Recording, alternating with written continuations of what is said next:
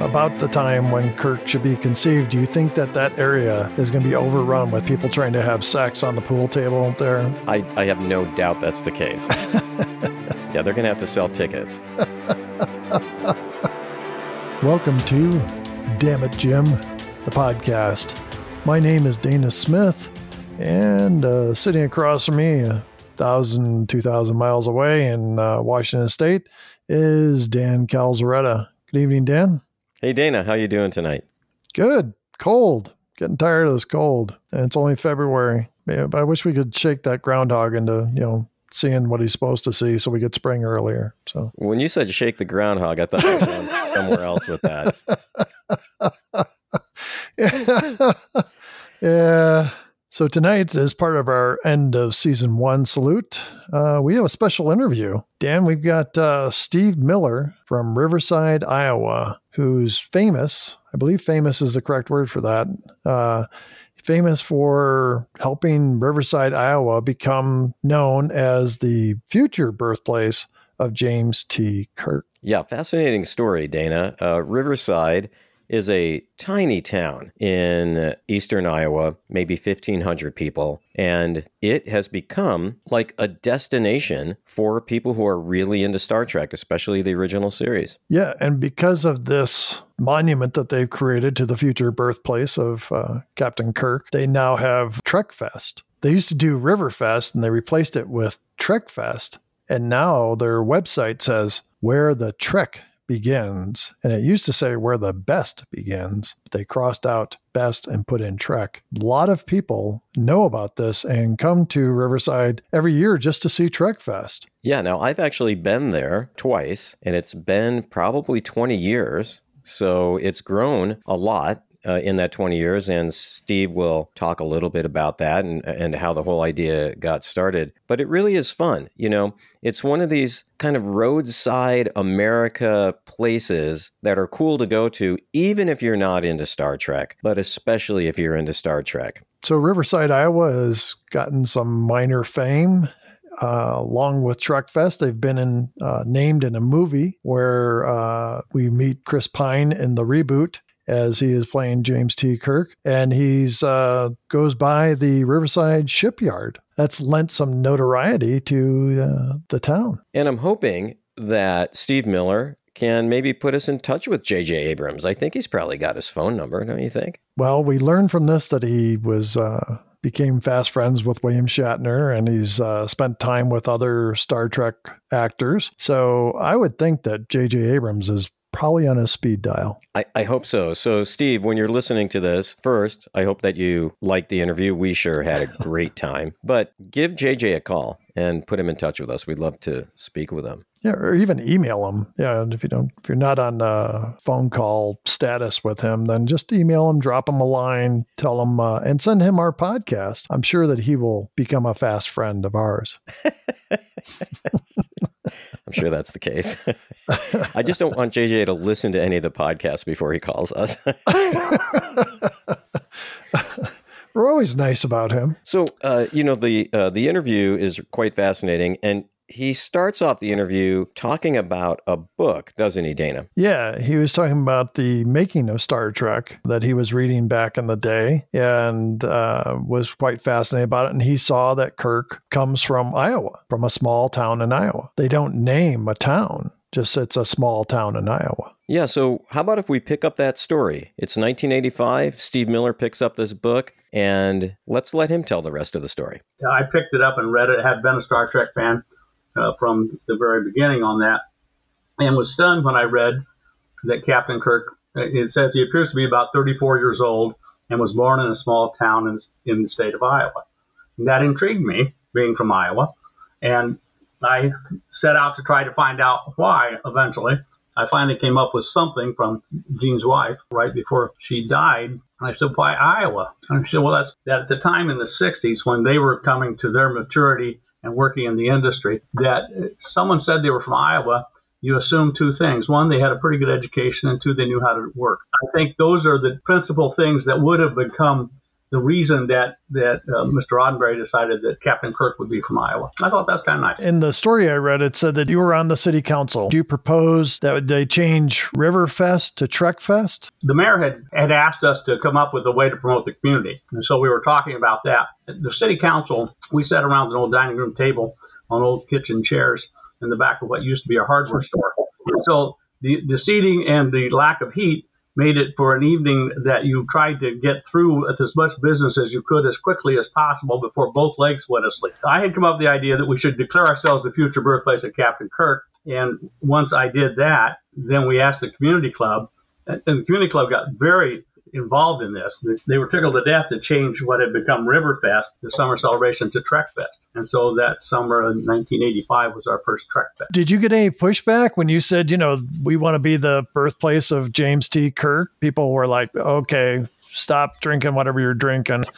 You'd be stunned at how accurate you are. There was no problem at the meeting. There was only 4 of us present. There was a very conservative member of the board who wasn't there that night, and it's part of the reason that I decided that would be a good time to do this.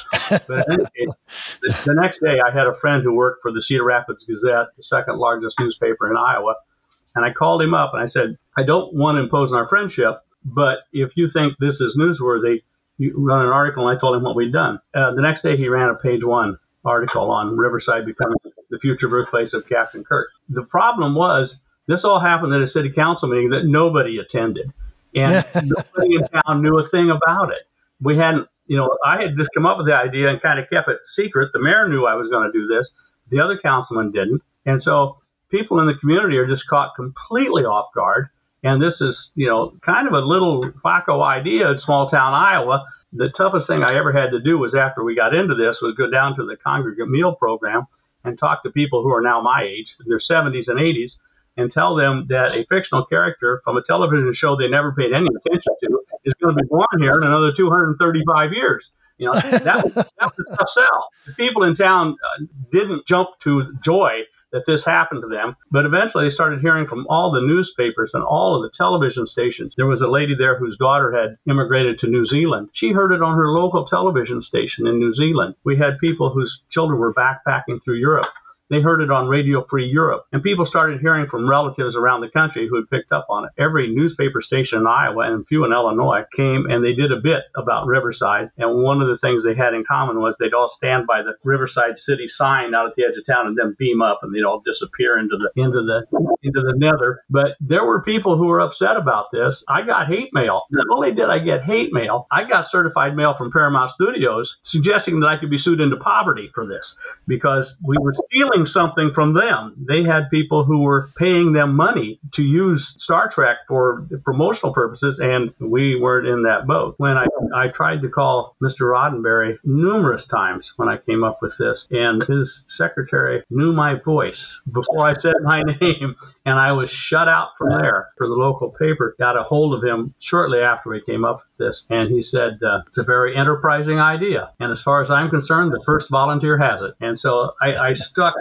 wrote that down, kept that clipping, and when Paramount was giving me grief, I would go back and say, well, Mr. Roddenberry said it was okay. I thought that was very kind of him, since I could never get to him, but somebody else did. Paramount, after several years of going back and forth, they lightened up. They said they'd never say we were the actual future birthplace, which they eventually did do, but they wouldn't do anything to stop us either. One Trek Fest, third or fourth one, we had people who come dressed in Star Trek outfits, and one guy from, I think, it's Starbase 17, it was a group from Des Moines, who looked a lot like Spock. He also had a dog that had the same ears as Spock. So he's walking the parade with his Spock uniform on, leading his dog, who also looks like Spock. So I had a friend in Los Angeles who called and said, Did you know you made the second page 2 of the Los Angeles Times? They showed that guy dressed as Spock with the dogs. It was just hilarious. That afternoon or the next day, I don't remember which, the lawyer from Paramount is calling me. We have this arranged to talk about what they're going to allow us to do. She said, well, it starts going on. I said, did you happen to see yesterday's Los Angeles Times? He said, yeah, I got it right here on my desk. I said, turn to page 2. And she opened it up and immediately starts laughing. And I know right then, okay, she's seen sees the picture. She knows what I'm talking about. I said, you got to realize we're giving you guys millions of dollars of free advertising, and we're not asking for anything in return. And she goes, I'll talk to the people. Don't worry about it. This is all over. So that I felt very good about that. Just one photo solved a big problem that I was concerned about. Did you continue to get feedback from people in Riverside? It was a slow process of some of it changing. One of my friends owned a business, and I talked to him downtown at the tavern one night, and he said, well, proud of yourself. You made us the laughing stock of the state of Iowa and this part of the country. I said, well, I don't see it that way, but, I'll let it go. Within a year, he has a float in Trek Fest Parade. He's dressed up as Captain Kirk and giving, the Vulcan salute all the way up and down the parade. And I walked up to the float and I said, aren't you embarrassed? No, he wasn't embarrassed, because he, as a businessman, started seeing the realization that people were coming to Riverside for the sole purpose of seeing Captain Kirk's future birthplace. And it became a tourist attraction. How quickly did it get big? The internet, mind you, now in the early 80s, when it is in its infancy, and there are people now who are Star Trek fans who are actually connecting with each other on the internet. So those people, they would have their little personal conventions every year in Riverside for Trek Fest, and it grew over time. My wife kept giving me grief about this, and she'll not deny that. She was giving me kind of grief about this when this first thing all started, and then the BBC called from London to interview the mayor. Maybe this is a little bigger deal than we thought. The mayor had to take a week's vacation right after I came up with this to be at City Hall. He worked for a living, mind you. He had to take a week's vacation just to answer all the phone calls that were coming in. So it grew, and the mystery of the whole thing is, that Star Trek endured beyond what you could imagine, I think, at the time, because it was, of course, rerun through the 70s and the 80s, and it's still rerun. I mean, constantly rerun. But it's amazing to me, with like the 50th anniversary of the program, we had two gentlemen that came down from Toronto, Canada, to spend the weekend in Riverside to watch the first episode of Star Trek when the BBC ran it 50 years to the day and hour that the original show ran. They wanted to be in Riverside to see that. And there were other people who had done virtually the same thing. It never occurred to me how seriously some people take this and how they get into it. Did you have any clue when you started this that it would turn out the way it did? Not in my wildest imagination. I'm 74 years old now. I was in my 30s when I came up with this. That's not something I would have ever envisioned, no. When I worked for the post office for a number of years, and I went to training in Potomac, Maryland a number of times, was able to go in to Washington, D.C. to the museum. They had a Star Trek exhibition there, and they had the original set from Star Trek. And so I got a ticket, I got in line, and I got talking to one of the curators, people there at the museum, and he said, I know who you are, and he moved me to the head of the line. I didn't know anybody knew who I was. so he moved me to the head of the line, and I sat there in Captain Kirk's chair at the Smithsonian. And I thought, that's pretty cool. I enjoyed that a lot, but I never realized that people would think of this so far down the road. And it's done so much for the community. It's not anything I ever anticipated ever reaching what it has. When you think of the impact, not just like the economic impact, but has there been like a cultural impact on the town? Has the town like truly embraced it at this point? Yes, they pretty much fully have. Current mayor is the grandson of the gentleman who was mayor when I came up with this idea. They heartily embrace it. When I came up with the idea, I said we needed to change our logo. I said, where the best began. I said we need to X out best and put Trek above it. So they've done that. And all the stationery and all of the envelopes and stuff all show the Starship Enterprise coming up across the back of that where the best begins. Years after this, I was attending a municipality organization of some sort, and I talked to a couple people from other small towns in Iowa, and one of them said, that should have been me. He knew that. He said, I just didn't have the guts to do it. That thought crossed my mind that we should make our town the future birthplace Captain Kirk. We said, I couldn't find myself fortitude to do that. I thought, well, you thank me for having that.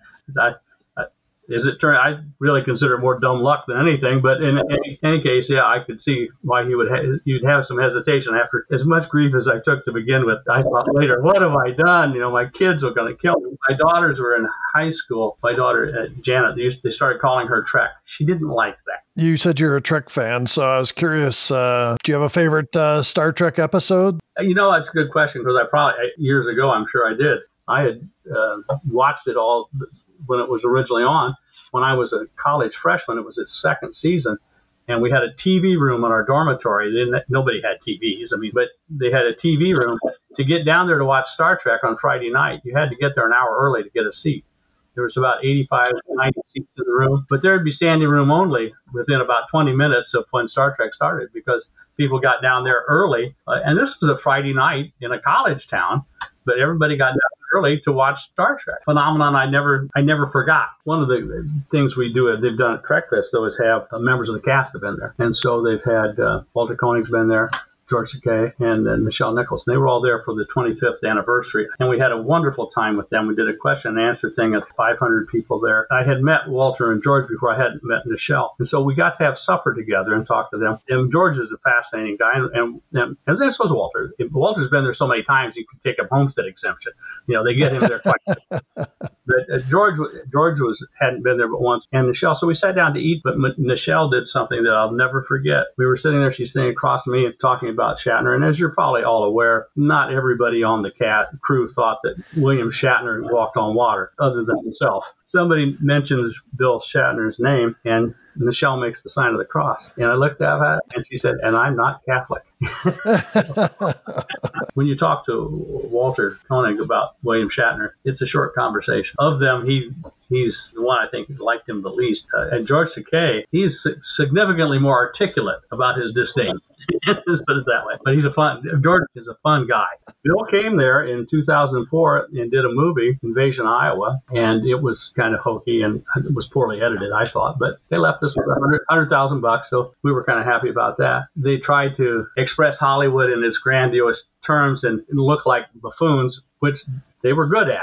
The town just kind of, Iowa nice. Finally, we all kind of figured out, this ain't a movie. They're just spoofing us. But Shatner had come up with the idea to do it at Riverside because he'd heard about future birthplace of Captain Kirk. When people came to him with a kind of a different idea for a program, he said, "No, I want to do this. We want to do a fake movie, and I want to go to Riverside, Iowa." And he came. When they got done, everybody by now knows that it's a hoax. We were all upset it might make the town look bad and people look bad and us look like a bunch of bumpkins. At the end of the program, at the end of the day, he's there meeting with the press. And so we go up, a whole bunch of us are there. So I went up and talked to him, and we had a picture of him and I taken together out in front of Murphy's Tavern. I autographed my copy and gave it to him. He didn't get it. But anyway, I gave him he autographed one for me too. But anyway, I gave him 3 letters that his mother had written. And when I came up with this, I wanted to get a statue of Captain Kirk, which we now have in the park. And she was so thrilled to think of a statue of her son. But I gave Bill Shatner the copies of these letters, and he's standing there and his mouth just goes agape. And he says,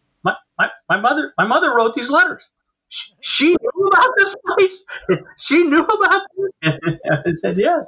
So we talked for a little bit. He said, "You realize she died about 3 months after this last letter was written." This is really sad. He says, "I was meant to come here. I was supposed to come here so I could see that my mother actually knew about this place." And I told the guy who was doing the movie, "I gave you a much better end of that movie than you guys ever wrote." That was a fun thing. But for that a week, maybe 10 days, Bill Shatner and all the members of the cast were roaming around Riverside. They go down to the tavern at night and eat food with anybody who'd come along and talk to them. They were there and showed the films they'd done that day and talk about different things. And every year in Riverside, they have a birthday party for William Shatner. And we call him and leave a message on his answering machine because he never answered.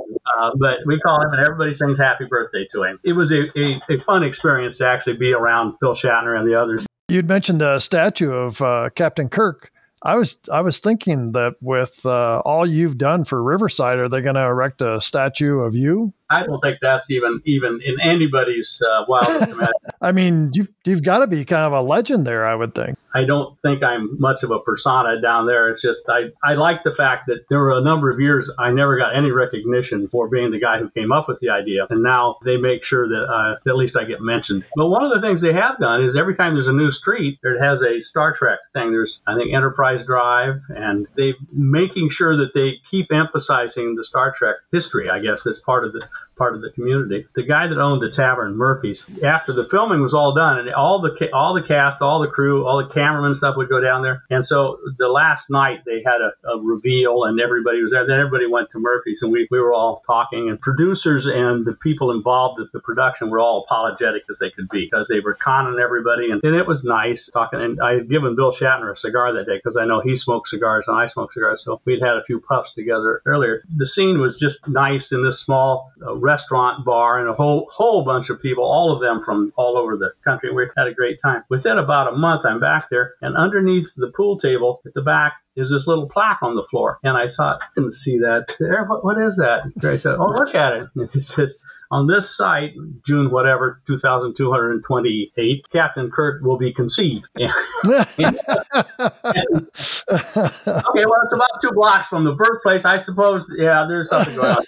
Anyway, he thought as long as he had everybody had been there, that he got to be part of the whole ordeal. So the conception of Captain Kirk will take place in whatever will be there in 200 years. That actually leads me into my next question. Think ahead to that actual future birth date. Describe what you think that day is going to be like. We're back again to me describing an event that's never going to transpire. If you watch the movie with Christopher Pine, they mention Riverside, and they show him and Riverside dock there. I mean, the whole part of their complex is there for launching spacecraft and stuff. We were just tickled to death with that. I'll give that image. Now, the fight scene, we figure that took place in Murphy's. And then there's him riding this motorcycle along what appeared to be the Grand Canyon, which we pretty sure wasn't anywhere near Riverside, but erosion can happen. So we're a little far-fetched there. And as they said, this isn't your grandparents' Star Trek. One of the things I always like to talk about was in the early days before the show was out of production, but I think it was being rerun a lot of places. When Richard Nixon was president, he asked all the people to write to their local television station, complaining about the way the Nixon administration was being portrayed on television. So people sent in letters. So NBC got the most letters of anybody. They got 750,000 letters. And so they interviewed the president of NBC, and they said, are you going to change the way that you record the administration and the way that you deal with the Nixon administration? The president said, no, we're not going to change the thing. He said, but you got 750,000 letters. And the guy said, yeah, but you got to figure that's only half as many as we got when we canceled Star Trek. Now that puts it in perspective. But Nixon gets 750,000 letters to NBC, but NBC gets 1.5 million when they cancel Star Trek. The ingraining of Star Trek into society, into American life culture, it just continues on and on culturally. That's not something that I think anybody could have ever predicted. And I certainly never thought about when I came up with the idea of it being the future birthplace. You're a great interview, by the way. You're really easy to talk to, and really, I've been enjoying this. I've enjoyed your brilliant repertoire of questions. We got that recorded, Dan, right? Yeah, we're gonna play that every week. So if you were on the Starship Enterprise, what position would you hold? You should have hit me with that first and said, answer this in an hour. So, I was in the Army, by the way, so I have some experience working around other people who don't necessarily want to be in the same place you do. I would never see myself in any place but underneath someone in terms of like the science officer be secondary to Mr. Spock, or communications officer underneath someone secondary to Uhura. I always like the nuts and bolts people, the people who, actually get down and turn the nuts and bolts and the screws and keep the place together, as opposed to the people who are basically in charge of the people who are doing the work. That's where I would feel more comfortable. One of the peons that nobody notices as they walk by in their uniform. Well, I just have one last question. Maybe this one will be harder to answer. I don't know. But you've been interviewed probably countless times by people from all over the world. What is a question you always wished someone would have asked you about this experience, but no one has? Did you make any money on this? No, I never made a penny. It cost me a lot of money, as a matter of fact. When Shatner came to town with that movie, they had picked several people to be in the movie. The cast told me later they were told to stay away from me because they thought I was a Trekkie. I was a guy who was trying to promote my community who was really into Star Trek. And I say that I was really into Star Trek until I met people later on who were really into Star Trek. I was pale by comparison. There was nothing I could come close with some of the people who are so involved with that and enjoy that as part of their life stream. To me, it was a way of promoting my community, doing something that I enjoyed. Star Trek was a recurring theme in my life, and I really had enjoyed the program all the way through from my senior year in in high school when it debuted till it went off the air. When Shatner came to town, several people ended up with thousands of dollars for being the good people they were and taking the brunt of the jokes. I ended up out a couple $100 in cigars. I took my cigars down there, and I smoke good cigars. I took my cigars down there, and people on the cast were, "Oh, you got a cigar?" And so, okay, well, sure. Or people in the cameramen were great. All of them were professionals, and all of them were doing things that they knew were completely wrong. You know, how you do a shot. But we sat around and smoked some cigars, and everybody enjoyed my cigars. Happy to present them. But they came to the town because it was an idea that I had, but I ended up out a couple $100 for the cigars. And other people got money. On the other hand, I do convince people to buy me a beer occasionally. Murphy always gave me grief about the Star Trek thing, and then he had to point out that Captain Kirk is going to be conceived underneath his pool table. Are you planning on having anything on your gravestone about this idea? Every January, my wife and I sit down and rewrite our obituaries. Something you do when you get in your 70s because you don't want anybody else writing. I occasionally include that I was the one who came up with Riverside being the future birthplace of Captain Kirk. She tries to spend her time editing out the funny that I put into my obituary. I don't know if it will make it in my obituary. It probably will not be on my gravestone, though it would be nice if there was a shadow of the Enterprise, maybe. I'll have to think about that. Over the years, and there have been many of them, I've known people in various walks of life, different things I've done. And when it comes out that I came up with the future birthplace of Captain Kirk, there's a certain, I guess, surprise, shock, stunned awe, because, it's not something you'd think of, somebody would think of every day. I enjoy the fact that it's been successful. Had I been sued into poverty like Paramount, which at the time wouldn't have been a noticeable difference from our lifestyle to begin with, but that it would have been a sadder turn of events. One of my best friends, an attorney, and I talked to him long into this, and he was a big supporter of this all along. I always asked him about representing me, and he'd say, "Yeah, I'm not sure you can afford that." I said, "Well, I wasn't planning on paying you." But we had talked about this. How can you look at this poor community and this poor guy being sued by this mammoth studio? Who would look at it? Who would look at it with anything but, oh, this poor people? And might be able to make that work. But Paramount, I don't want to disparage them. To their credit, they came around, accepted us, and allowed us to continue on doing what we've been doing. Steve, it seems like the movie that should get made is a movie about this story. If you guys had the money to produce such a movie, would you be sitting there with those microphones in front of you? I tell you, as we've all seen movies, there are a lot dumber ideas out there than that. So that that did not occur to me. Some aviator had done something heroic, and they were interviewing him and his wife. And his wife said, "Oh, yes, they should make a movie. And I'll play myself, and Brad Pitt should play you." That would be my wife's response, Well, who would you want to play you in that movie? Yeah, who would play me? Who would play you guys? You guys would be, this would be a scene from the movie. I occasionally write up events that happen in my life for my kids to laugh at. That's an idea that had not ever come to my forefront, and it'd be fun. It would be fun. Well, I think Tom Hanks would be a good choice for you. Yes, well, now that he's old, yes, that would. Tom Hanks. It's turned out so well, and like I said, the recurring thing in Star Trek, the thing you guys are doing, the thing so many people are doing, it's just mind-boggling that it continues on, and grows. Dana, that was a fascinating interview. I really had a great time talking with Steve Miller. I hope that maybe he'll want to be on the podcast again in the future. For our first interview, Dan, I don't think we could have picked a better person. Very easy to talk to, very easygoing, type of person you could sit down and talk to all night. We could have literally carried on that interview for a couple of more hours. It'd be great to sit down with him in person over a beer at Murphy's that he mentioned in the podcast. I want to see that plaque in person, Dana, that talks about where James T. Kirk was conceived. I think it's hilarious. So do you think in 2283, is it? 2233? 2288, 2228, in the future. That time when, about the time when Kirk should be conceived, do you think that area is going to be overrun with people trying to have sex on the pool table there? I have no doubt that's the case. Yeah, they're going to have to sell tickets. Well, we could have our bodies frozen and reanimated in the future. And then we could continue the podcast. Yeah, we'll do live. We'll do live podcasts from Murphy's on the night that he's conceived. Because Murphy's is still going to be there. I mean, it would be tasteful, Dana. Knowing us, it would be very tasteful. Oh, you said knowing us? Yeah. Maybe not knowing us, it would be.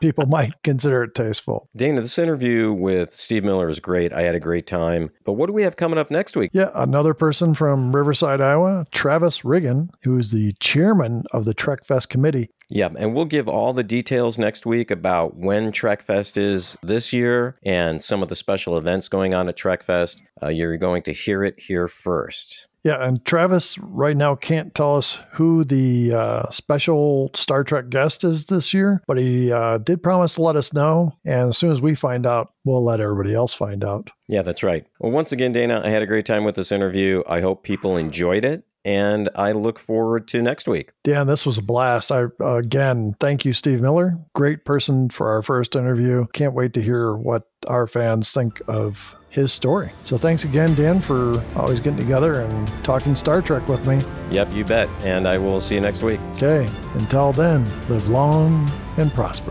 Thanks once again for listening to Damn It Jim, the podcast. We'd love to hear from you. Please send us an email at dammitjimpodcast@gmail.com or join the discussion on Facebook, Twitter, or YouTube. Make sure to join Dan and Dana next week for another special interview with Travis Riggin, the chairman of the TrekFest committee in Riverside, Iowa. Until then, enjoy the rest of your week and remember to live long and prosper.